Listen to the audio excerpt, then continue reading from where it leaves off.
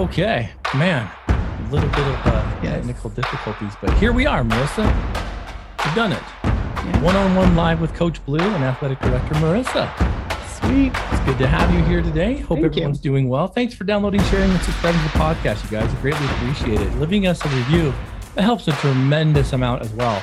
I didn't realize how important it is to ask people to spend the couple of minutes to jump on and give us a review, because it puts the podcast out there further. Please, if you listen to this podcast and have not left us a review, we would love you to.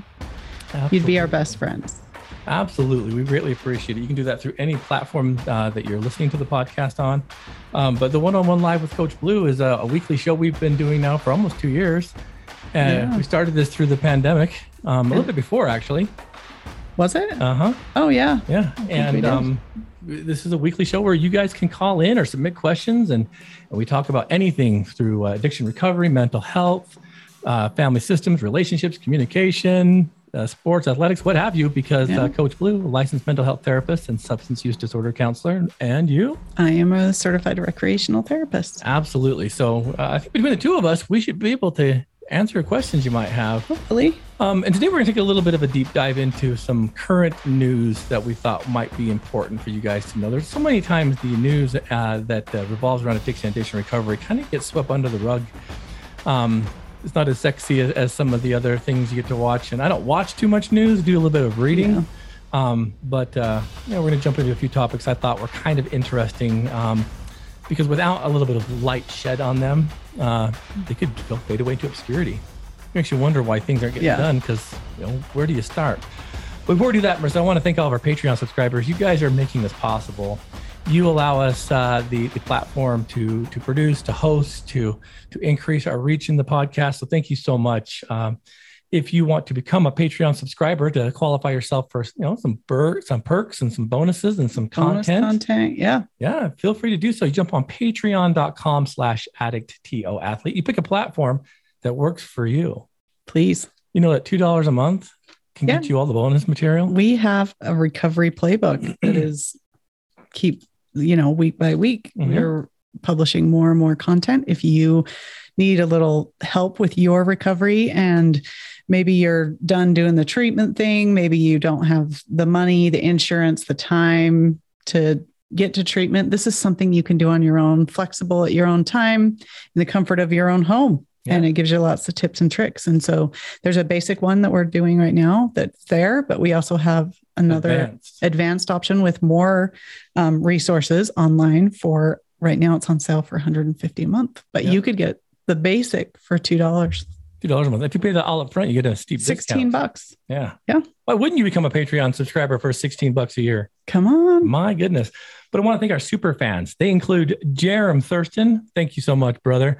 Jerem's growing his jungle beard down there in Brazil. He's crushing it. Jerem, the sun shines back now, so maybe it's time to come home for a minute, man. Yeah, he always comes home in the summer. The temperature has to reach a certain peak before he feels comfortable. Yeah. Right? He only lives at 90 degrees Fahrenheit year round. plus. Absolutely. Tracy Whitby, Holly Davies, Scott Foster, and the Foster family. Thank you guys so much. Coach Chris Williams, Brett Frew, Coach Tara Butson out there in Telluride, Colorado. Thank you. Steve Riggs, and of course, the Warrior Within podcast and personal development by Sensei KP. Sensei KP has that Warrior Within podcast, also hosted by Radio Ronin. So go jump on, because there's some good content there. Our rookie level subscribers, thanks so much, Kenny Roseman. Kenny had a little bit of a back injury, hasn't been able to get out and run as much. And I could tell it's just eating him alive. So Kenny, we're thinking about you, brother. We'll get you back up to speed, but thank you so much for being part of the Patreon family. Sherry Paulson, I'm sure is out there cruising across America in her 18 plus wheel semi, because she pulls all those extra trailers, right? Yes. So she's a rock star. Thank you so much. And then of course we have Earl Dyer and Mary and Sione Inoke. Thank you guys so much. Thank you guys for being part of welcome. This. Absolutely. Our pro level subscribers. Thank you so much, Gary Thurston. Man of my own heart right there. Oh yeah. My dad. Thank you. Guy. Love your support. Yeah. Our championship level subscribers. Thank you so much, Ron and Dee Loesch and Shad and Freya Robinson and the Robinson family. Yes, thank you. You guys are Loches awesome. and Robinsons. You know, the Robinsons just did another half marathon, I believe, with Emma over the weekend. Yeah, with Matt Crandall. Matt Crandall was able to old push. Friend of ours. A few of our other athletes were out there running that. So yeah, good job, you guys. So, St. Patrick's Day one. Absolutely. So you guys, really, it's a blessing and very humbling to have this kind of support. And the more we get, the stronger this will be. And you guys definitely put the air underneath what we're doing here. So thank you so much. Thank you. We couldn't do it without you. So thanks. Patreon.com/addictTOathlete. Real quick, our website, you guys jump on there. Marissa, like really does kind of invest a lot of time on there to make it easy for you to access, from upcoming events to all of our backlog podcasts, our online store, which is doing pretty well. Jump on there and check it out. We've got a lot of merchandise. Yeah, we have running jerseys. We have cycling kits. We have just regular t-shirts, hoodies, hats, beanies, everything you'd want to know. Yeah, from Addict to Athletes official team gear right down to our extracurricular recovery line of merchandise. And so the cool thing about it too, and we were talking about this the other day, is you spend an enormous amount of time making sure that that's quality too. Yes. Like the shirts we have, they're not just the standard issue cotton tees. You know, now you have lots of people going viral on TikTok and whatever, and they're all of a sudden they just put out their merch. If you look at the descriptions, almost all of them are like 100% cotton. So as soon as you wash it, if you've ever worn 100% cotton, that's like old school wool now. Yeah. It's like scratchy. It feels like sandpaper. And I think almost all of our shirts on there are like a tri-blend or a 50-50 blend, and they're fantastic material. Fantastic. Yeah. I used to not think that was a big part of it, but you put in a lot of bonus work to make sure they get the good stuff. So check it out. It's again, addictathlete.org, and you can follow all the links to the store. Okay, Marissa, anything you have that these listeners need to know before we dive into some of these topics? Let's see. I don't know. Stay tuned to all the social media outlets, right? Yep. I post everywhere. I've updated our events calendar on our website with all of our future things for the really big events for the rest of the year. Mm-hmm. So please hop on there. You can even plan out things that you want to come to and join Addict to Athlete. Absolutely. And we were talking about this last night in the meeting. A lot of people get a little bit intimidated by the name Addict to Athlete. Mm-hmm. We are not all-star collegiate athletes. We are all in the beginning stages of recreating life, right? Yep. Applying recreation and healing to the process of overcoming mental health. Key for us is recreating recovery. So recreating. Yeah. So don't be afraid to come and jump on, because really there's the team waiting for you. Again, we have some very great and amazing elite athletes, but we have a lot of beginners and all the way in between. So never feel like you're not up to par with someone else. Like, we have them everywhere. And in fact, even some of our best athletes love to slow down and join and coach and help some of the beginners. So that's true. Never hesitate. Come on out. Getting some decent glare right now in these glasses because my eye's falling out, right? Yeah. My gosh, this hurts. Yeah. Little eye problem. I can't see myself. I think he stuck something in his eye, and man, so I can scare all you viewers by taking my glasses off and showing you, but we won't do that because it's right around lunchtime. Let's jump into this. Marissa, I've been surfing a little bit and finding some interesting news stories. There's so many. The fentanyl issue is running rampant. It doesn't seem like there's a lot of attention being brought to it. We're being warned about it, but I don't think people are taking it seriously. There are overdose deaths left and right with this, and it's bad. Yeah. And the thing is, all of you who have loved ones out there, or if you're struggling with addiction hearing this, please be careful. Because there are a lot of substances now that are being cut with it to expand the product, and just the most minute amount can result in an overdose. Yeah, it's pretty scary, and it's going everywhere, and it's being pressed into Xanax pills, and so not just other opioids. They're surprising everybody where it's at. So absolutely. I mean, you're talking 10 to 15, sometimes 50% even stronger than the basic opiates. So you've got to be careful, but. As I was looking at some of these stories, a few of them kind of caught my attention, and it's to answer some questions that we typically get, because you and I have been in the treatment addiction world for quite a while. We owned and operated our own program until we started peeling back the layers and seeing some of the things there that weren't real kosher with our own belief systems. Yeah. And it's kind of an interesting paradigm because we're now starting to see the ugly side of addiction and addiction treatment start to be exposed. It's been around a long time, but we've seen it now the last quite a few years, but hopefully more people are. Absolutely. But it's pretty heartbreaking. So just yesterday, well, actually, this is today. This is breaking news today. There was an interesting article that I was kind of touching base on. And the title is Florida Brothers Sentenced in $112 million Addiction Treatment Fraud Scheme. Now, there are some good programs out there and there are some really bad programs out there. And listeners, if you are thinking about addiction recovery and needing to put in the time, the effort, the energy, and absolutely the money, I want you all to make sure you do your research. Sometimes the biggest, flashiest websites aren't all they're cracked up to be. You need to have boots on the ground. This is a serious commitment that you're making. And this is what we see happen because when things happen so fast and so rampant, we started seeing people opening up treatment centers. And maybe at first with some good intent, but once they realize the amounts of money that can be made. Well, I think it's twofold. Some, it's the money. Other, it's the work.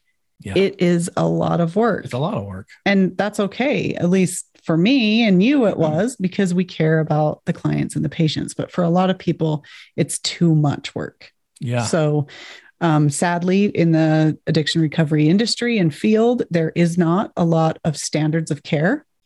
There's specific standards with, accreditation like JCAHO, but those are things like safety and fire hazards. It has nothing to do with clinical care, treatment, client, client investment and care. And so they can have 1,000,001 accreditations from different companies that say that they're good, but that doesn't mean that they're good and doing good treatment. Yeah. Because there isn't any standards of care. So they can do the exact same thing and make the exact same amount of money, whether they put in no treatment, minimal, lie, cheat, and client pays the same. So why work hard? Why work hard? Well, it goes on to say, this is from the UPI News. It talks about 2 brothers were sentenced to prison for orchestrating a $112 million addiction treatment fraud scheme. Jonathan Markovich, 37, and his brother Daniel Markovich, 33, were sentenced in Florida's South District Court. The 2 were accused of running a scheme that included paying kickbacks to patients through recruiters and receiving kickbacks from testing laboratories. The brothers billed $112 million for treatment services that were medically unnecessary and never provided. The brothers supplied illegal kickbacks to enter patients into the program called Second Chance Detox Inpatient Residential Facility. The 2 brothers had to have been doing this for quite a while to accumulate $112 million. So it said that the 2 men scoffed at the core group of patients between the detox and they call it the war cycle, which is an acronym for their program, and that they were proven to have fraudulently billed for services that were never rendered, or charging. Yeah. Oh, yeah. Services. I've seen lab bills and UA bills for ridiculous amounts for what it takes. Yeah. Ridiculous. John amounts. Oliver did a great piece on this several years ago about the treatment industry. And it's kind of a sucker punch, but it talks about how when there's money to be made, sometimes the lunatics kind of come out. But the both offered illegal kickbacks to patients through recruiters who use things like illegal drugs, airline tickets, and cash payments to secure patients to enter into the facility. Recruiters gave patients drugs immediately prior to admission to ensure they would receive the most expensive type of detox treatment once admitted. Yep. So they were also handing out court documents that refer to as a comfortable drink. This was a harmful amount of controlled substance given to them to sedate them as they entered to ensure they stayed at the facility. Over medicated. Can you believe this? These men. Well. And on the other hand, I do not agree with that at all. But on the other hand, it's so frustrating because I've worked with clients. When we were in treatment, even since we've left working in that industry, working with some of our athletes, trying to get them in treatment that insurance won't cover, it won't pay unless they have a certain amount of substances in their body. If they're detoxing on their own, they say, oh, they're fine. They can just stay home and detox. We don't need to pay for them to. And so clients will often go and overdose or do something they shouldn't, take too much, saying, I need to get into treatment. I've got to have this much substance in my body so that I can be kept behind the doors and get help, which is heartbreaking. It is. It's kind of a crazy thing, right? And so it says, the men also billed for therapy sessions that were not provided, that patients did not even attend, as well as excessively and unnecessarily providing urinary drug tests. So this is a funny thing too, about how many times they would drug test people in residential care when they weren't leaving the facility. Yeah. Like, why do they need to be drug tested that often? And let alone, most substances are staying in their body for, a certain amount of days anyway. So for sure, they don't need to be drug tested every day. And the interesting thing about that too, though, is that, we used to kind of play it by the thumb of rule, which was, hey, are their behaviors matching like substance use, right? Yeah. And so if you start building a relationship with the client, they start understanding kind of how they tick, and you can kind of tell if they're off their game, if it's something that feels a little bit more medically or something that's a little bit more like foreign substance. Like you've got to have boots on the ground and be invested. But these guys were 110% test them all, because then they get more money from the insurance. So the problem with what happens with this kind of stuff is that it leaves a huge distaste in the mouths of people who need like legitimate care. Absolutely. And that's why we're going to precurse all this with do your homework and research. And sometimes it's more than just a Google review that you read. Yeah. It's boots on the ground. Yeah. Like if you have the chance to go to the facility, look around, I would even ask to talk to one of the clients who's in treatment there now, not just the staff. Mm-hmm. I would do it. Ask about how many groups they're having a week. How often will they get one-on-one counseling? What licenses do the therapists have? Are the therapists that meeting with them face-to-face? What licenses do they have? Not just somebody that's on the payroll signing and, doing the documentation, but what's really happening. Yeah. So Jonathan, the older of the two, was handed a 188-month prison sentence, and his brother a 97-month prison sentence. And it just kind of goes to show like how ruthless some of this can really be. Because you guys, there are good ones out there. And there's only maybe 2 or 3 that even I would feel comfortable sending someone to. And it's not so much because of these kind of issues. It's also because of the quality of care. I'm noticing a lot of therapeutic kind of like interventions beginning to waver and being replaced with, counselors or peer support. Peer support. And peer supports do great. They're needed. They have their place. They're important. Absolutely. But they should not be doing everything. Absolutely. So you need to see what kind of clinical time you're going to be receiving, because you're going there for the clinical investment. You can get peer support stuff at many other community-based programs, at support groups outside of there. So if that's all you're looking for, then tell me this, Marissa, because you and I have seen this in several programs and whatnot. What is the difference then having because I'm duly licensed as a mental health therapist and an addictions counselor? Yes. They're 2 very different scopes, are they not? Yeah. So why do you think it's difficult, even though we have maybe a substance use disorder counselor with just like some fire in their soul because they just are passionate about their job? Why would it be a bad thing to kind of rely on them to provide the clinical care that a therapist should? Because a substance use disorder counselor can only do what's here and now and forward. And it's mainly only related to the addiction and the substance use. And as anyone knows, and what we've been preaching forever, is the addiction is only a symptom of the problem. Mm-hmm. So that's only a behavior that needs to be addressed. And it's only we can teach people how to not use substances, but why are they using? And going and finding the core issue and working on some of that, some of the negative self-talk, some of the trauma, things that have been ingrained for years and years and decades, that takes a master's level and higher. So we've seen this in real time, where there's been a lot of passion and desire to want to do more. But what we saw was that the individuals would be great about exposing trauma, mm-hmm. but they wouldn't know what to do with it after. Yeah. And so that's why a master's degree or higher is so crucial when you're entering into a situation like this, because although there are amazing counselors out there, counselors are amazing people, and they're kind of the backbone because they do a lot of the heavy lifting. Yep. Their scope of practice is only so far. Yeah. What we see is a lot of people practicing under the license of a clinical therapist and providing these kind of services. Yeah.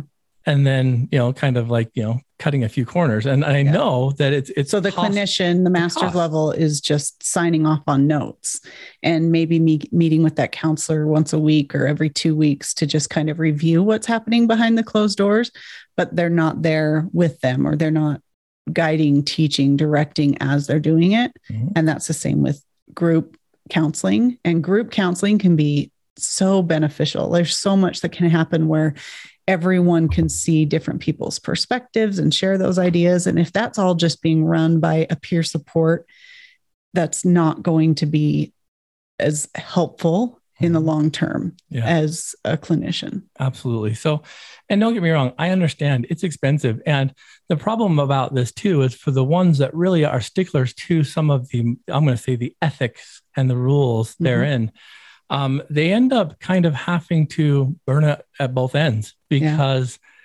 it costs a lot of money to have, qualified staff, and to make sure that that services are provided and that their time allotments are being there. But it's not impossible. It can happen. Yeah. And it's the same thing with rec therapy. As a rec therapist, I've been doing rec therapy now since like 1998, a very long time. Wow. And in most of that time, I've always felt like I was like fighting to keep my job, because as a bachelor's level licensed, I'm state certified and nationally certified to do this. And I do a lot more clinical stuff and therapeutic interventions rather than just the recreation. They're kind of intertwined. So I cost more, and I don't think I cost that much realistically. If you're talking about cost of living, I've never been paid that well, but a lot of administrators would look at the programming and think, well, I just need somebody that likes to do rock climbing and knows how to rollerblade and skate. Yeah. Like they can do that. Yeah. Somebody that's passionate about recreation, but there's a whole different piece about assessment and goals and treatment plans and clinical and being able to process the issues, not just take them to play. And so oftentimes, I got cut multiple times at different facilities because we could just hire an activity person, and it's the same thing.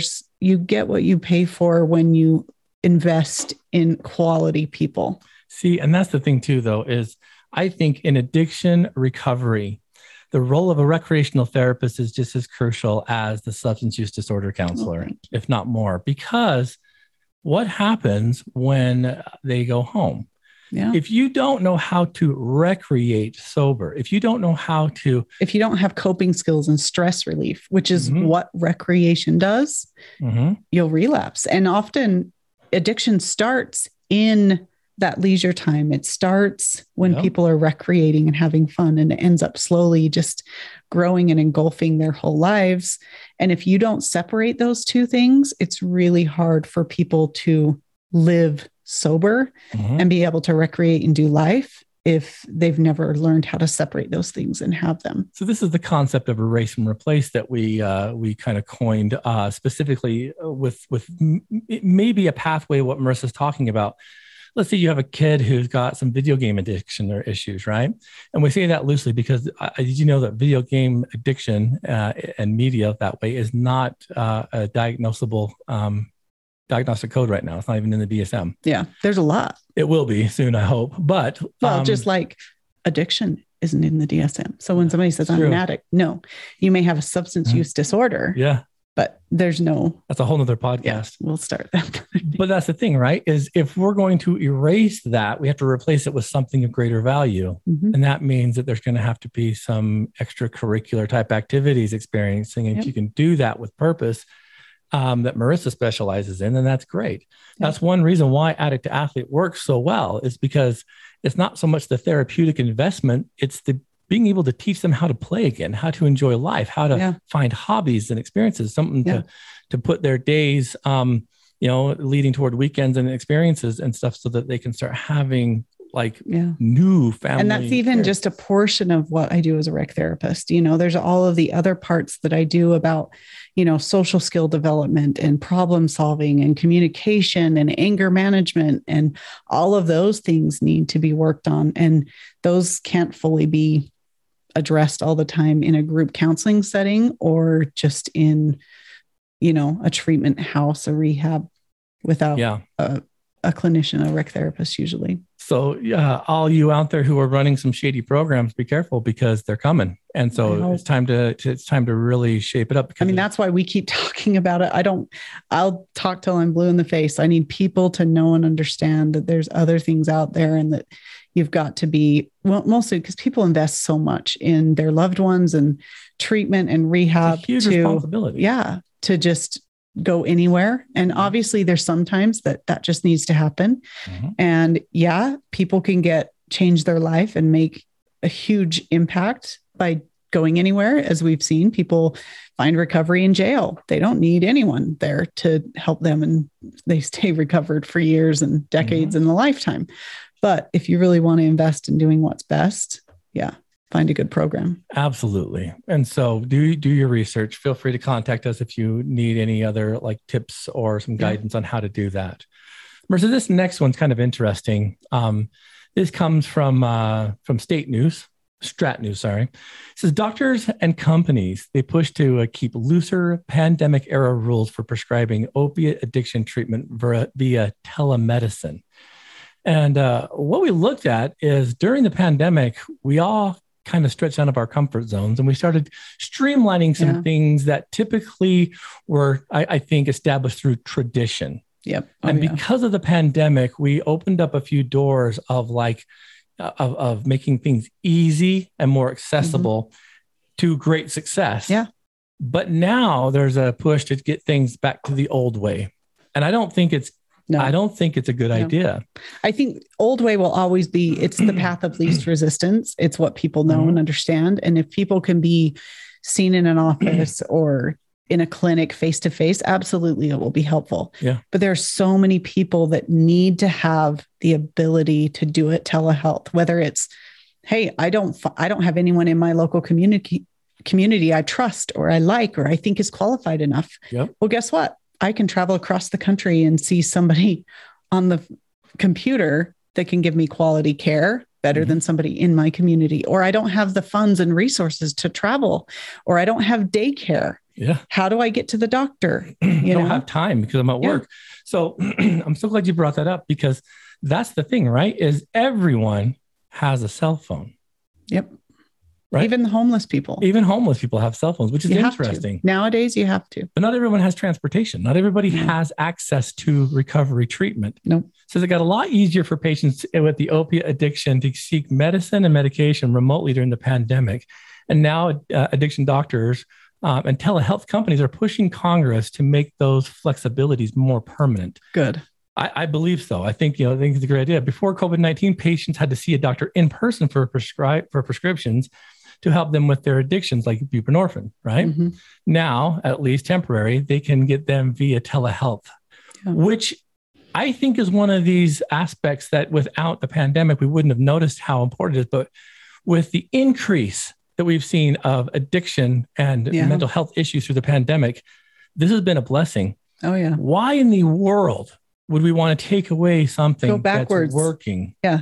Like step backwards through technology. Why? Exactly. So experts say losing these rules will eliminate longstanding barriers to addiction care that these people are in desperate need of.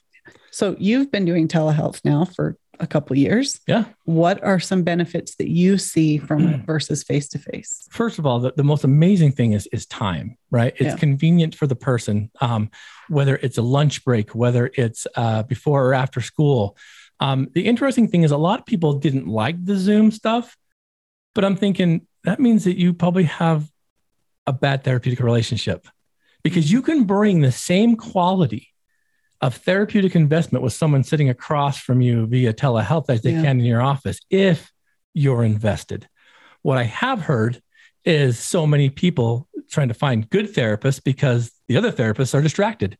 I had one client that was, when I was working through some BetterHelp stuff, that said, like her last therapist had cats walking all over her. You could tell that she was kind of like fading away. And I'm like, that is bizarre, right? So there are some limitations, but also I'm like, if you have a therapist like that, they'd probably be a problem in person. In person, well. That's what I'm saying. Absolutely. Yeah. So I've seen it work tremendously. With the occasional problem with internet itself and poor connections, that in real time, absolutely, it's phenomenal. Well, and I've heard reports from other medical providers and doctors even being like, I find it helpful to see them in their home environment. Sometimes people will act differently, let alone I can kind of see around, or maybe they can take me on their phone or computer and go show me, the barn they've been working on. And like, sometimes we can have deeper understanding, connection, and know what that home environment is, which is huge. It's a huge piece of really focusing on holistic health, is being able to know some of that. And maybe you're over here a fight and an argument in the other room. Yeah. You're going to be able to talk about that and address some of those issues, not just when that person's face to face. What's interesting too, is there's been several, like last summer when I was doing a lot more of it, where I could see in real time, even like depression they weren't experiencing, because what do you do when you look around their house, right? Yeah. You're like, man, you guys have a lot of clutter. Yeah. You have a lot. How are you really feeling? And so I bring it up and like, how hard is it for you to find the motivation and the energy to clean up after, a day of just chaos and craziness? And they're like, it's hard. But when they come to my office, right, they could be looking fantastic. We wouldn't know that. And they'd never probably bring that up. No. Or even recognize that maybe that's a sign of depression. Absolutely. And that maybe their depression is worse than they're reporting because they don't even know that that's an issue. Exactly. And so what we see then is with this, when we have the record number of people passing away through overdose, why not make it easier and more accessible for doctors to not only prescribe it via telehealth, but also lightening the rules so we can get more doctors involved I hope.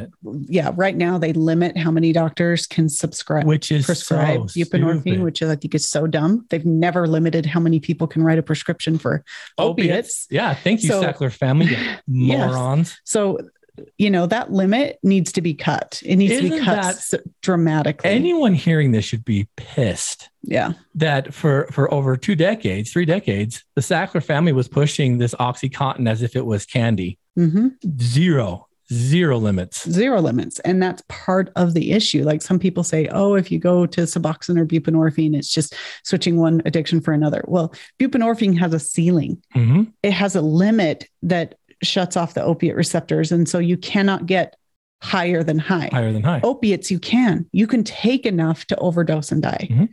Where, a buprenorphine is going to hold you at a certain limit and that's it. Yeah. And that's way safer than opiates that they're just handing out. There's a lot of these traditions, and this is one that needs to go. Because when we start looking at again, it's easier to prescribe OxyContin than it is, for buprenorphine. We have a huge issue. Yeah.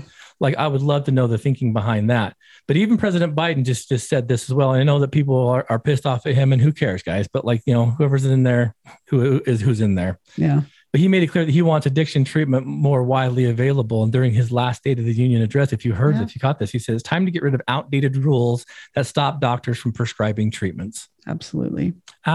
We need to start thinking outside the box. The statistics on addiction recovery treatment have not changed in like 30, 40, 50 years. That means there's a problem. Absolutely. I don't know of any other treatment industry with cancer, with anything, with any other scientific background where improvement has had zero change, that people have just been okay with that. If that were the case in any other industry, they would be, people would be marching up and down with pickets, and that needs to start happening with addiction treatment. It has not changed. The success rate has not changed. And yes, it's much different. We have to define things different, but that's okay. That means we need to be thinking outside the box and be open to new ideas and trying them. So let me tell you, because there are some critics against this that want to go back to the old school way. So critics of the bill say telehealth makes it more difficult for doctors to determine whether patients are misusing prescriptions. Some also argue that if it's easier to get the drugs, patients might also sell them.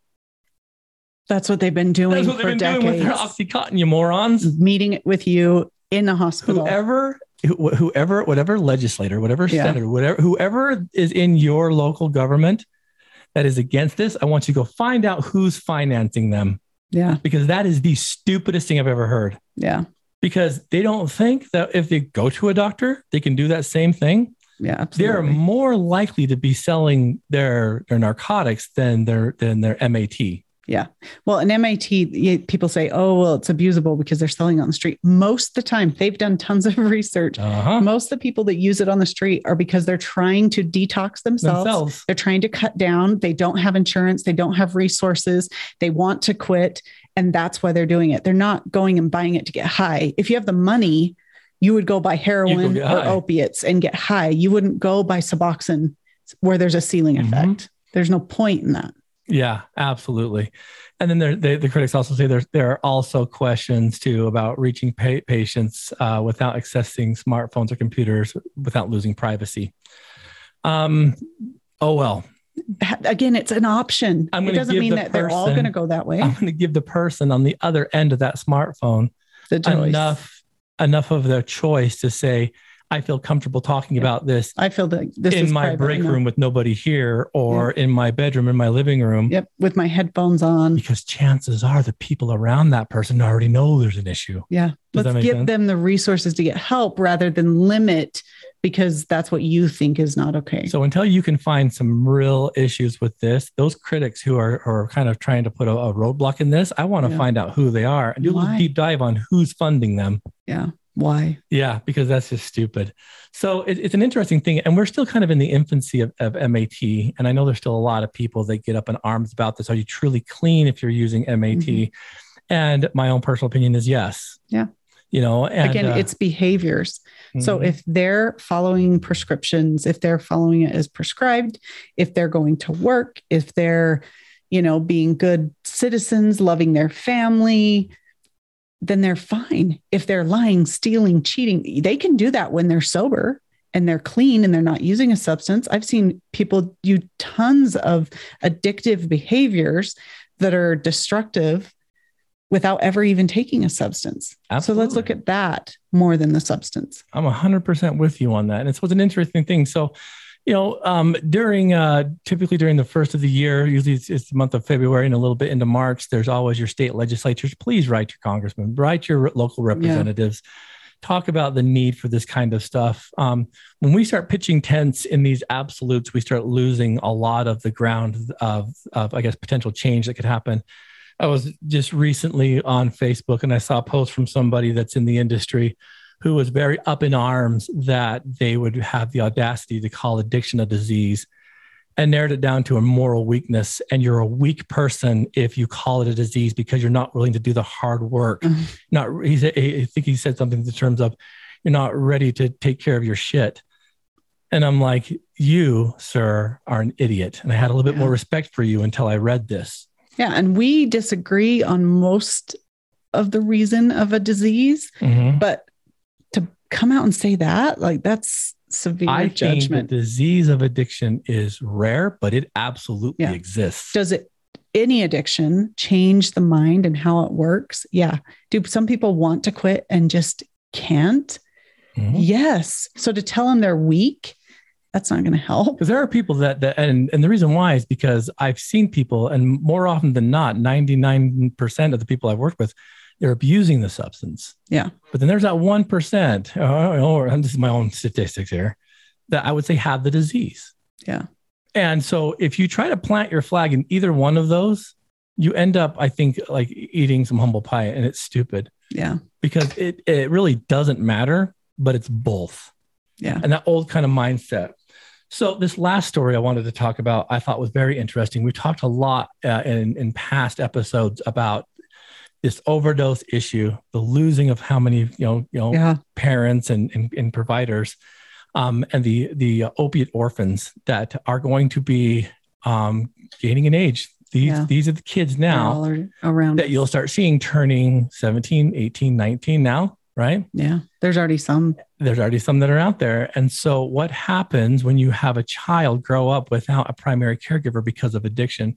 This new study, death. Yeah. This new study talks about 1 in 4 children impacted by a parent addiction to drugs or alcohol run more of a risk to also become part of that addictive cycle.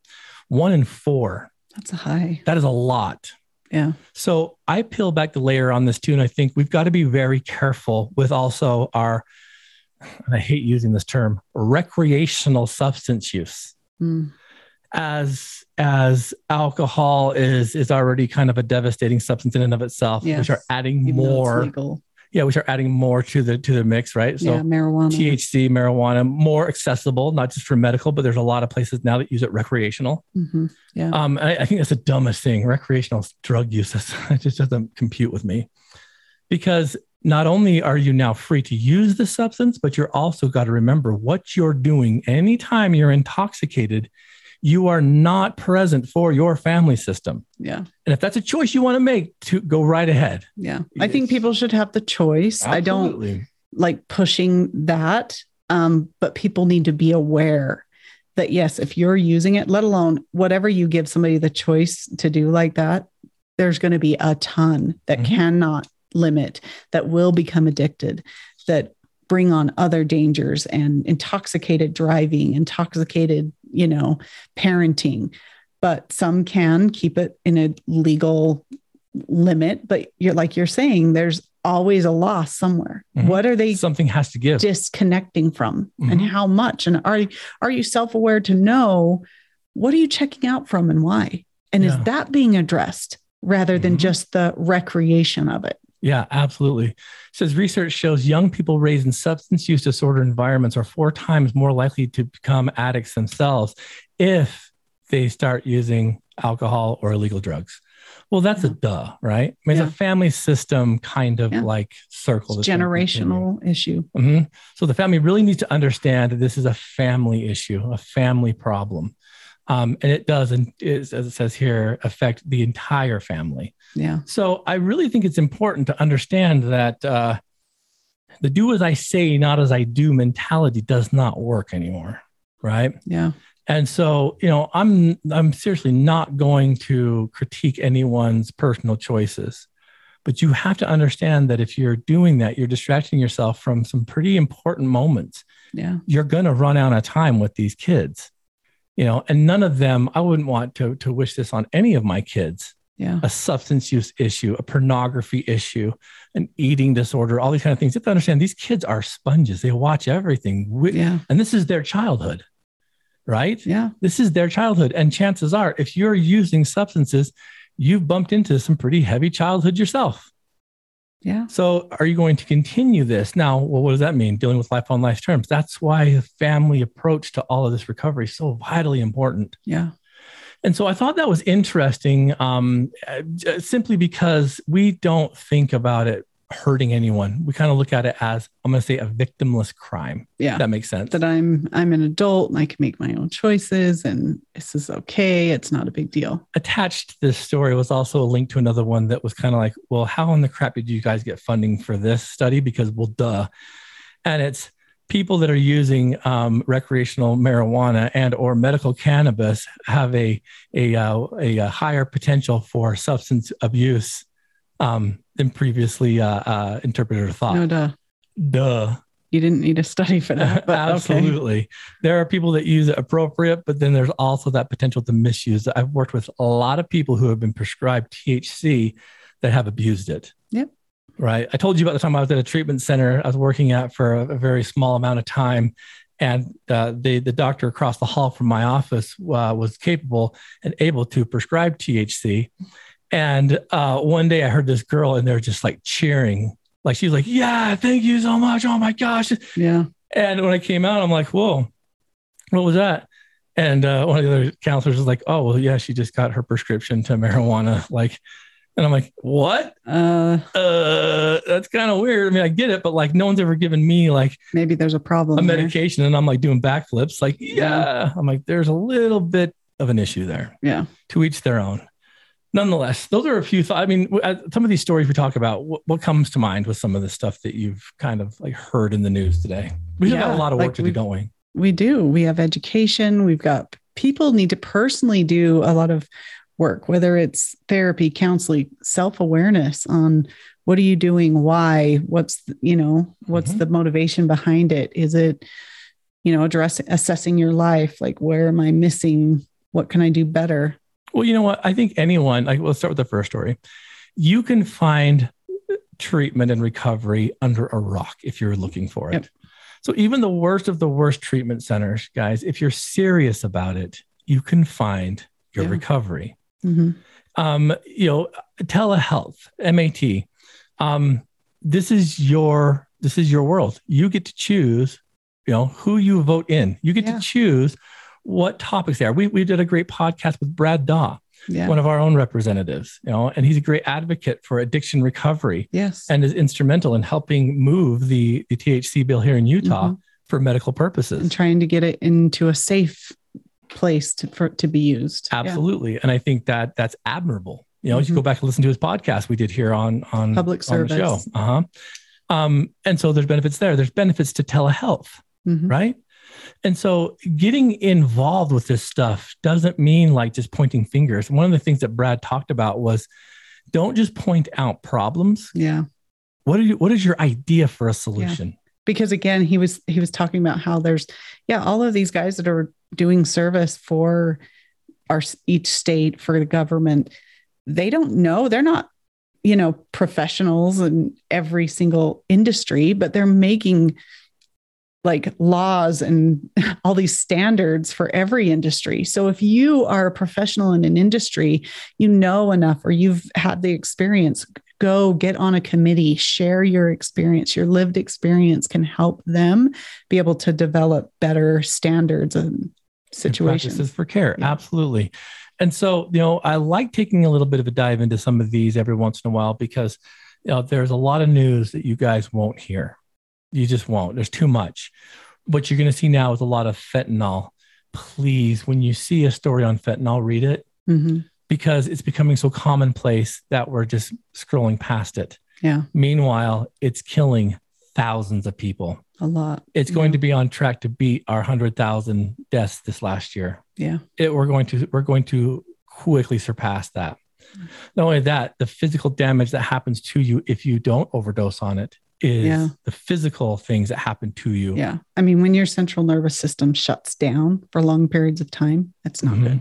There's a TikToker kid I watch, and he does a lot of charity work, and he bumped into this kid with Down syndrome and asked him what his wish was, and his wish he wanted to be a wrestler. And so he's kind of lining him up to do some wrestling and stuff. And then he introduced him to his family, and his sister it's a single mom, the young man with Down syndrome. And then his sister on a date was slipped fentanyl. And because of it, had some central nervous system issues. Yeah. She went blind.